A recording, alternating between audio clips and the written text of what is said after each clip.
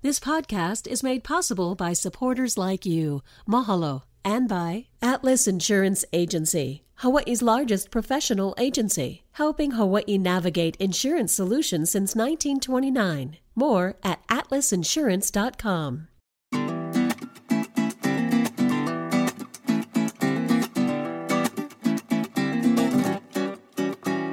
Aloha mai kako, welcome to a new episode of What School You Went, where we start every conversation with that question. I'm Ron Mizutani, and today we're talking about our vibrant local food scene, and with someone who knows a ton about that. I'm pleased to welcome to the program today Mari Taketa, who runs Frolic Hawaii, Honolulu Magazine's digital food blog. Mari, welcome to the program, and thanks for joining us. Thank you for inviting me to talk about my favorite subject. I bet. Well, can you tell? It's one of mine, too. Before we get started, I got to ask, what school you went? I'll just say McKinley. I was going to say, what do you think? Good one. Because nobody says McKinley. McKinley, the McKinley Tigers. I don't want to get into a controversy here, but yeah, it is still one of the hot topics about how people are saying it'll always be McKinley High School. There's an effort to change that because of history. I don't want to put you on a spot, but you are a Tiger for life. I am, and I have an opinion on that. And being in the media, I won't say what it is right here. Understood. I respect that. Yeah, I understood. In fact, I talked to some folks who in the 50s and 60s graduate classes, and they are adamant that it'll always be respectfully McKinley High School. But Another podcast. Yes, another podcast. Let's talk about Hawaii's food scene. I want to start with the word foodie, because I really don't understand. Because when we were chatting before we started, you thought I was a foodie, and I don't even know what a foodie is. Maybe define the word foodie. And when did that start? Foodie is when food is more than just something you eat. It's a part of your life. It's a pursuit. The pursuit for what is open-ended. But it means that you have more than a passing interest, and you seek out what you like, and you seek out maybe knowledge about that, whether it's the new places, the best places, or something like that. When you travel, foodie is a component of your travel. You're not just, wherever you end up, whatever you eat. That would kill a foodie. And that makes sense. So not necessarily somebody who goes out and reports on it or blogs about it, but just anybody who has that passion to take it to a next level. Right. Can be defined as a foodie. Yeah. Whatever that next level is. Okay. So when you have somebody who's an influencer, who is also a, quote, foodie, I'm going to use my friend Kelly Simic because she posts all the time about the food that she's consuming. It's amazing she doesn't gain weight. But that becomes next level stuff. Yeah, that is in a different direction. Instagrammer, influencer is what you're talking about? Yes. Yeah, that is a whole new genre of the digital culture and the media world. But definitely some people do make their names as foodie influencers in Hawaii. Yeah, they're different groups that do that. Kelly's a fun, long time local food enthusiast who has become part of that scene. Interesting. So now here's Frolic, where you have a group of professionals that blog or out in the Hawaii's food scene, and what a great job. But these are also, they volunteer the time, or they actually have other jobs. How does that work with Frolic? Yeah, that's a good question. So people don't really know because we're a daily website that's been around since our roots date to 2008. We're like ancient in the digital world, but we're actually 1.5 employees, and everybody else is freelancer. So that core team of freelancers is driven by passion, not professional journalists or professional foodies. The core editorial team, we are professional journalists. So we're grounded in journalism, and we work with people who have a passion for food, different kinds of food, different reasons, all different tastes, different quirks, and we help develop their ideas into website posts, social media posts, Reels, TikToks even. We help develop their skills. And so there's a core that's been with us for a long time. But yeah, we're grounded in journalism. So back in the early 2000 or mid 2000 is when you started it was Metro. That's right. Metro Mix first, and then something about, gosh, because I remember, obviously when I was at KHON, we had Nonstop, which is what a lot of people remember especially. And then frolic. Yeah. What does frolic mean? Yeah. So you did your homework. Yeah, So- maybe I'm a foodie. Maybe I am a foodie. I don't know. You're a journalist. I'm a journalist. Thank you. A journal foodie. So when we started, the food scene in Hawaii was just beginning to take shape. Farmers markets were pretty new back then. And this new generation of chefs that are at the forefront of the scene now was just slowly beginning to emerge toward the end of the 2000s, the first decade. So when Metromix came on the scene, we were everything. And what drove us most were events and party pics and things like that. So when we morphed, when the advertiser closed, we were part of the advertiser, we resurrected independently as nonstop. We were still everything. Movies, events, fashion, food, music, pop culture, you name it.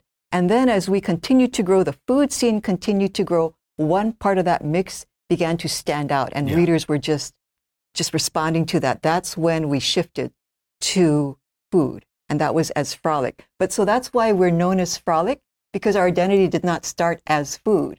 Now we have a new direction for our look, I would say, because the brand Frolic is the same. We used to say Frolic where food is fun. Now it's Frolic, Eat, Drink, Explore. Right. To explain our identity a little bit more. And the food scene has grown up too, is still growing, and Frolic is still growing with it. So that's why we're called Frolic. I think we're going to stay Frolic for a while. You know, when you travel, I imagine you experience the food scenes in different cities, and some of them are really elevated and very mature, as one would say. Where does Kauai Lihui, I mean, Kailua Kona, Kapa'a is a huge food scene now with the trucks everywhere. Where does Hawaii measure or line up in that? Yeah, it's so nice to see it's not just Oahu centric, but the food scene is evolving everywhere in Hawaii. How does Hawaii measure up? That's a complicated question. I think I realized where it stands. I grew up here, went to school on the mainland, and worked in Tokyo and Ho Chi Minh City. And the food scene, they're distinct. You know what it is now. But it was when I traveled to South Africa where there's a whole mixing pot of cultures that I wasn't really versed in. So it's not just African people. It's Dutch Afrikaners and the descendants of Dutch Afrikaners and British people, descendants of Malay slaves, descendants of Indians. It's an ancient mix, but the food scene there was very delineated. It was Malaysian or Indian or Dutch African, or, it wasn't a melting pot like people were. Mm-hmm. Same with Singapore. There's an Indian food scene, a Chinese food scene, a Malaysian food scene. So I realized that Hawaii, where you put everything from every culture on one plate and people grow up with that, was pretty unique. Then I started seeing it in other parts of the country, but it's not a generation's old trend the way we see it. So starting with that identity, and Hawaii's food culture, remember we were talking about growing since the early 2000s, growing as a food destination on the world map, puts that aspect on the world map, I think, as our birthright, and not as something that we've just come into to be a disruptor, to be different in a city food scene. Do you follow what I'm saying? Yeah. Fascinating, because I can see that while we may be new to the food scene, we certainly are not new to diversity when it comes to food, right? I mean, whether it's okazuya or our plate lunch stands, our food trucks have evolved. I mean, when I was surfing in the 70s and 80s, we used to go down to Kewalo Basin, and there were maybe a couple of food trucks. Oh, yeah? And we all had our favorite, mixed plate, whatever, hot dog on top, hamburger, steak. Oh, I'm getting hungry thinking about it. But that was a long time ago. I didn't even know there were food trucks down there. So they were doing plate lunch and hot dogs? Yeah, all kind. We'd go surfing, and at Kewalo Basin, they had one or two trucks. This is long before food trucks even became, what they are now. Yeah. And that's where the surfers used to go eat. Alabama Bowls had one guy there, and he would serve chili or gosh, I'm getting hungry thinking about it. But that was my exposure to food. But it was also different cultures inside, like okazuya. Right. Yeah. So the other thing that I think we bring is that bedrock that you're talking about. bedrock, meaning the local food scene, which is plate lunch, okazuya, Hawaiian food, things that don't change for decades and generations, and we like that it doesn't change like that, is bedrock for an emerging food scene that's evolving with new things, new influences from outside that keep getting added to the mix. So it's an expanding, eclectic food scene. I think that might be a little bit different too, because of the birthright about the local food scene, that we really love, and we nurture it, we protect it. But we also love to share about it, right? I mean, there's like breaking news, breaking food news, right? Whether it's a new restaurant or a new truck that's emerged. It's such an exciting. So how does one become a contributor? Or do you actually assign your independent bloggers, or they just come up with their ideas? Oh, it's a mix. It's a mix. So sometimes ideas come in, and I know someone who's perfect because they love smash burgers, or they know everything about sushi, something like that. So I might approach somebody on the team, because everybody has a real job, and they do frolic for their passion and their free time. That happens. A lot of times, most of the time, I think people pitch me, either Melissa. editorial team, yeah, or the team. And that's one problem I have a hard time. People pitch and then they want to do it. Right. And they're overloaded. They want to do this, this, and this, and this. And they have like 7 things on their plate, which is really good. It's a good problem.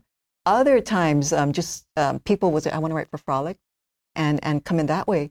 And there's someone here at PBS, someone named Jesse, who wrote one of our best pieces of last year's food crawl of Wahiawa, his hometown. Very, very popular. So all kinds of contributors. As long as you love food, you can communicate that love for food in some form, whether it's video, photographs, or written. And you have some level of knowledge. You don't need to be an expert, but you know everything about food in Wahiawa, for example. Contribute. We're always looking. We're talking Jesse Makadang, who's on the audio today. Lately Thank you, graduate. Jesse. But Jesse's, by the way, that piece that he did write, that item was fantastic. Yeah. And I told him that was one of the best things I've read in a long time. His crawl of, all the stops from Shige's all the way to Well, written with everything. love for the places and intimate knowledge for not just the food, but sometimes the families behind the place, or the way his life story was wrapped up in a certain place.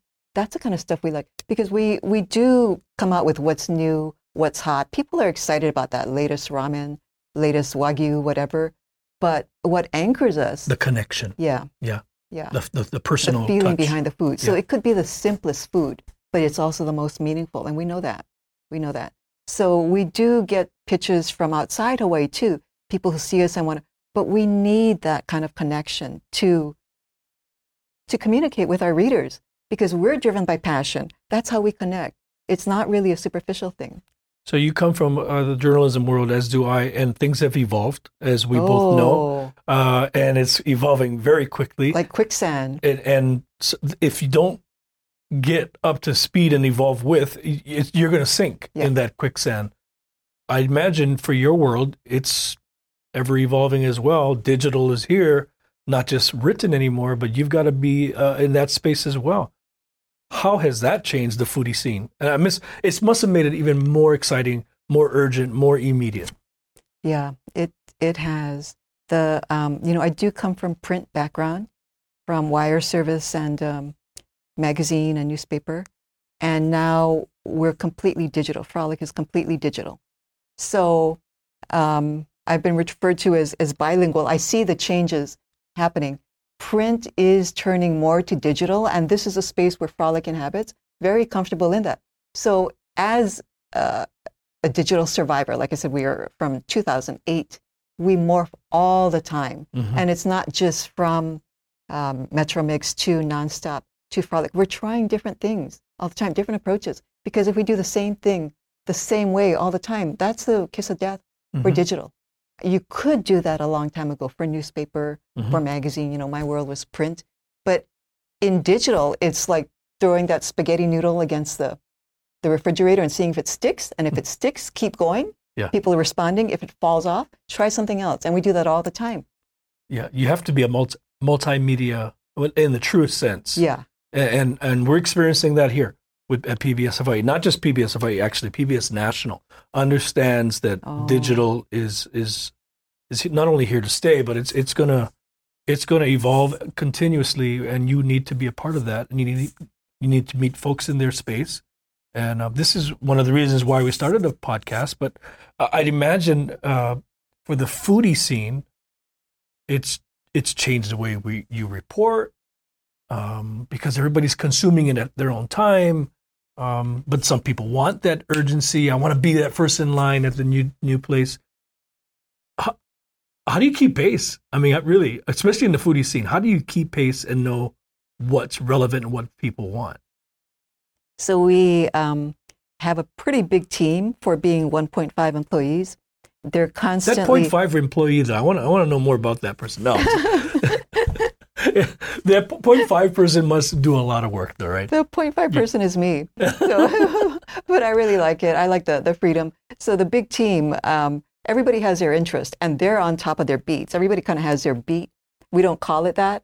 So that's a source of their pitching. So when we find out something new that is happening, what has been really good for us is to break that news. And we can do it because of the journalism base. So something that we find really exciting, shifts the needle a little bit. If Liliha Bakery is expanding for the first time ever, right? We're going to send out we call it a food flash. So the team, whoever's there reporting, sends in the reporting, whoever, photographs, whatever. And I'm at the computer, can put it together and put it up within 20, 30 minutes. And sorry to say, Ron, but we do beat the evening news, because the evening news is the evening news. Yes, it is. We is. do beat the daily paper. Yes, you do. And there is an appetite. Social media world lets people pick up what we put up, because not just on the website, we broadcast it on our social media platforms too. It's immediately picked up. It resonates, and we break the news that way. We did that also with, this was not a food flash, but it was just a revelation that a whole block of Keamoku Street was going to disappear. And that whole block might have been a little bit disreputable or sketchy to some, but it was beloved certain areas, to other people. Yeah. It's where I used to work at Hawaii Business Magazine when that was there. So all these eateries, restaurants disappearing in one fell swoop, that really alerted people. To date, that has been our most viewed post for the entire, and that was from January. Was it driven by Like Like Drive-In, or was it driven by a whole bunch of other eateries that found the end of their era, the iconic areas? The whole block, actually, it's the Keamoku fronting half of that whole block between Rycroft and Leona Street was bought for redevelopment into a twin tower condo project. So Like Like was, on the next block. Yeah. That predated, that closed pre-pandemic for family reasons. Yeah. And actually became the refuge for Yogurt Story from that block to there. But the sad thing that I'm noticing is this year we've run 3 stories like the Keamoku piece, where a whole bunch of restaurants that aren't really trendy have been displaced for redevelopment. Second one was Ohanahale Marketplace, which was a good incubator that launched a lot of solid businesses. And the third was Moanalua 99. So think about that, Mari. You're not just talking about food scenes. You're talking about changes in our environment, our communities. Yeah. Just looking back at what Jesse wrote about in Wahiawa, Dots is no longer with us. There's so many iconic brands out there that have since said aloha as well. That's part of your identity too. It's not just the excitement of new and food and hey, here's the latest ramen shop. This is also the realities of people getting out of the business because families are getting older. The younger ones are not interested or willing to grab the reins. So there's some news and journalism in that too, obviously. Well, there is. Those are some of our most popular posts. So what does well for us would be not just what's new, and we hear that all the time. I look up Frolic to see where to go next, what just came on the scene. It's also the news, and then it's people like roundups. Where are the best bakeries, Right. Where's the best oxtail soup? So again, this is August, and today we have a post up asking people, what is your favorite dim sum? Right. Place for dim sum. we're going to publish the results next week. It's going to be where readers pick as their favorite dim sum. Where's your spots in favorite Oahu. dim sum? Oh, I voted, but I can't see. Did you vote? Oh, I love dim sum. That's one of my You favorites. should vote. You should vote. It's neck and neck. Yeah, I don't even want to put my vote in public because I know. I visit many, and How'd you think they about would hurt, that? that Yeah. would hurt their feelings. You know, when I was a reporter, and I tell you what, this is way back when Facebook first started. Myself, Joe Moore, Kirk Matthews, and Howard Daszewski actually too were the last four to get a Facebook page, which was mandated by management because we were just not. That's social media. It's just a fad. It's a trend. Turns out it obviously was not. But once I started to get into it because I was mandated to do so, I would just throw things out there like, "What's your favorite hamburger steak place?" And boom, it would explode. Right? It's like, wow, or one of the questions I asked was, "What's the first thing you eat on your zip pack?" And I'll let you know the top 5 answers tomorrow. And the thing just explodes. People in Hawaii love that kind of roundups, survey type things, and it's still very much relevant today. It is. It is. So today our reader poll is dim sum, but also top spots this year for us have been favorite oxtail soup and favorite manapua. It's like people not only want to know, they want to know what other people think. Right. Because they have their, everybody's very passionate about stuff like that. And I'm going to put hamburger steak on the list because I didn't realize that. Oof. Some people, are you a fan of hamburger steak? Oh my gosh. You can tell me where the best. I was a connoisseur of hamburger steak back in the day. Yeah. There was a place in Kailua that used to serve 1 pound hamburger steaks. Really, you in the Windward side, I forget what it was called already, but and you would go in there, if you could finish it, they would give you like this star. And it pounded that. The mac salad was just there for looks, but I ate that too. Yeah, hamburger steak is really popular. Manapua, with Libby's gone, I wouldn't know what to say. I mean, Yeah. we all have our favorite spot. Yeah. What is the other one you just said? Manapua, Oxtail soup. Oxtail, Campbell. Rest in peace. that was a must do too. We could talk foodies all day long, and I really appreciate what you guys do because I think it's not only exciting, new, great work, but it's also forcing media to evolve. I really do believe Frolic is doing that. That's a tremendous responsibility too. I can't imagine keeping pace like you folks are doing. Oh, thanks, Ron. It's really nice to, I guess I haven't had this discussion much with other journalists, just with readers. So it's really eye-opening for me to hear that from you, because it's what we do every day. But that makes it even more worthwhile to hear. A lot of it came into focus with the pandemic because everything shut down. Remember that? Yes. For 2 weeks, and everybody thought, oh, okay, we can do it for 2 weeks. And then it wasn't just 2 weeks. It was no reopening of dining rooms and takeout only. And people didn't know what was open because you couldn't really leave your house, right? Unless you were going to get food or whatever. So we filled that. We realized that the old model of journalism where you're distant and objective wasn't going to hold. It wasn't holding already. But with the pandemic, 2 groups needed help. One was eateries. The other was eaters. And nobody knew how to connect because eateries had Instagram, but they could have 500 followers. And eaters, so we started just publishing.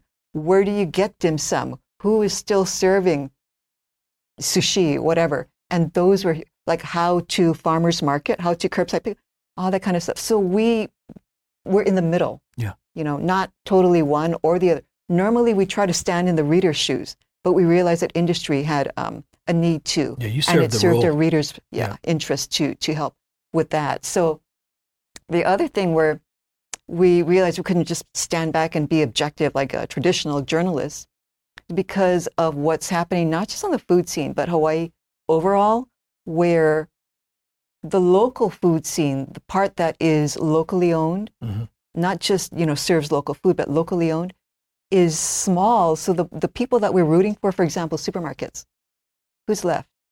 The Right? big boys. Yeah. Yeah. So before we had little like mom and pops, we had maybe small chain Star Market, even Times. Now we root for Foodland because Foodland is the last large locally owned.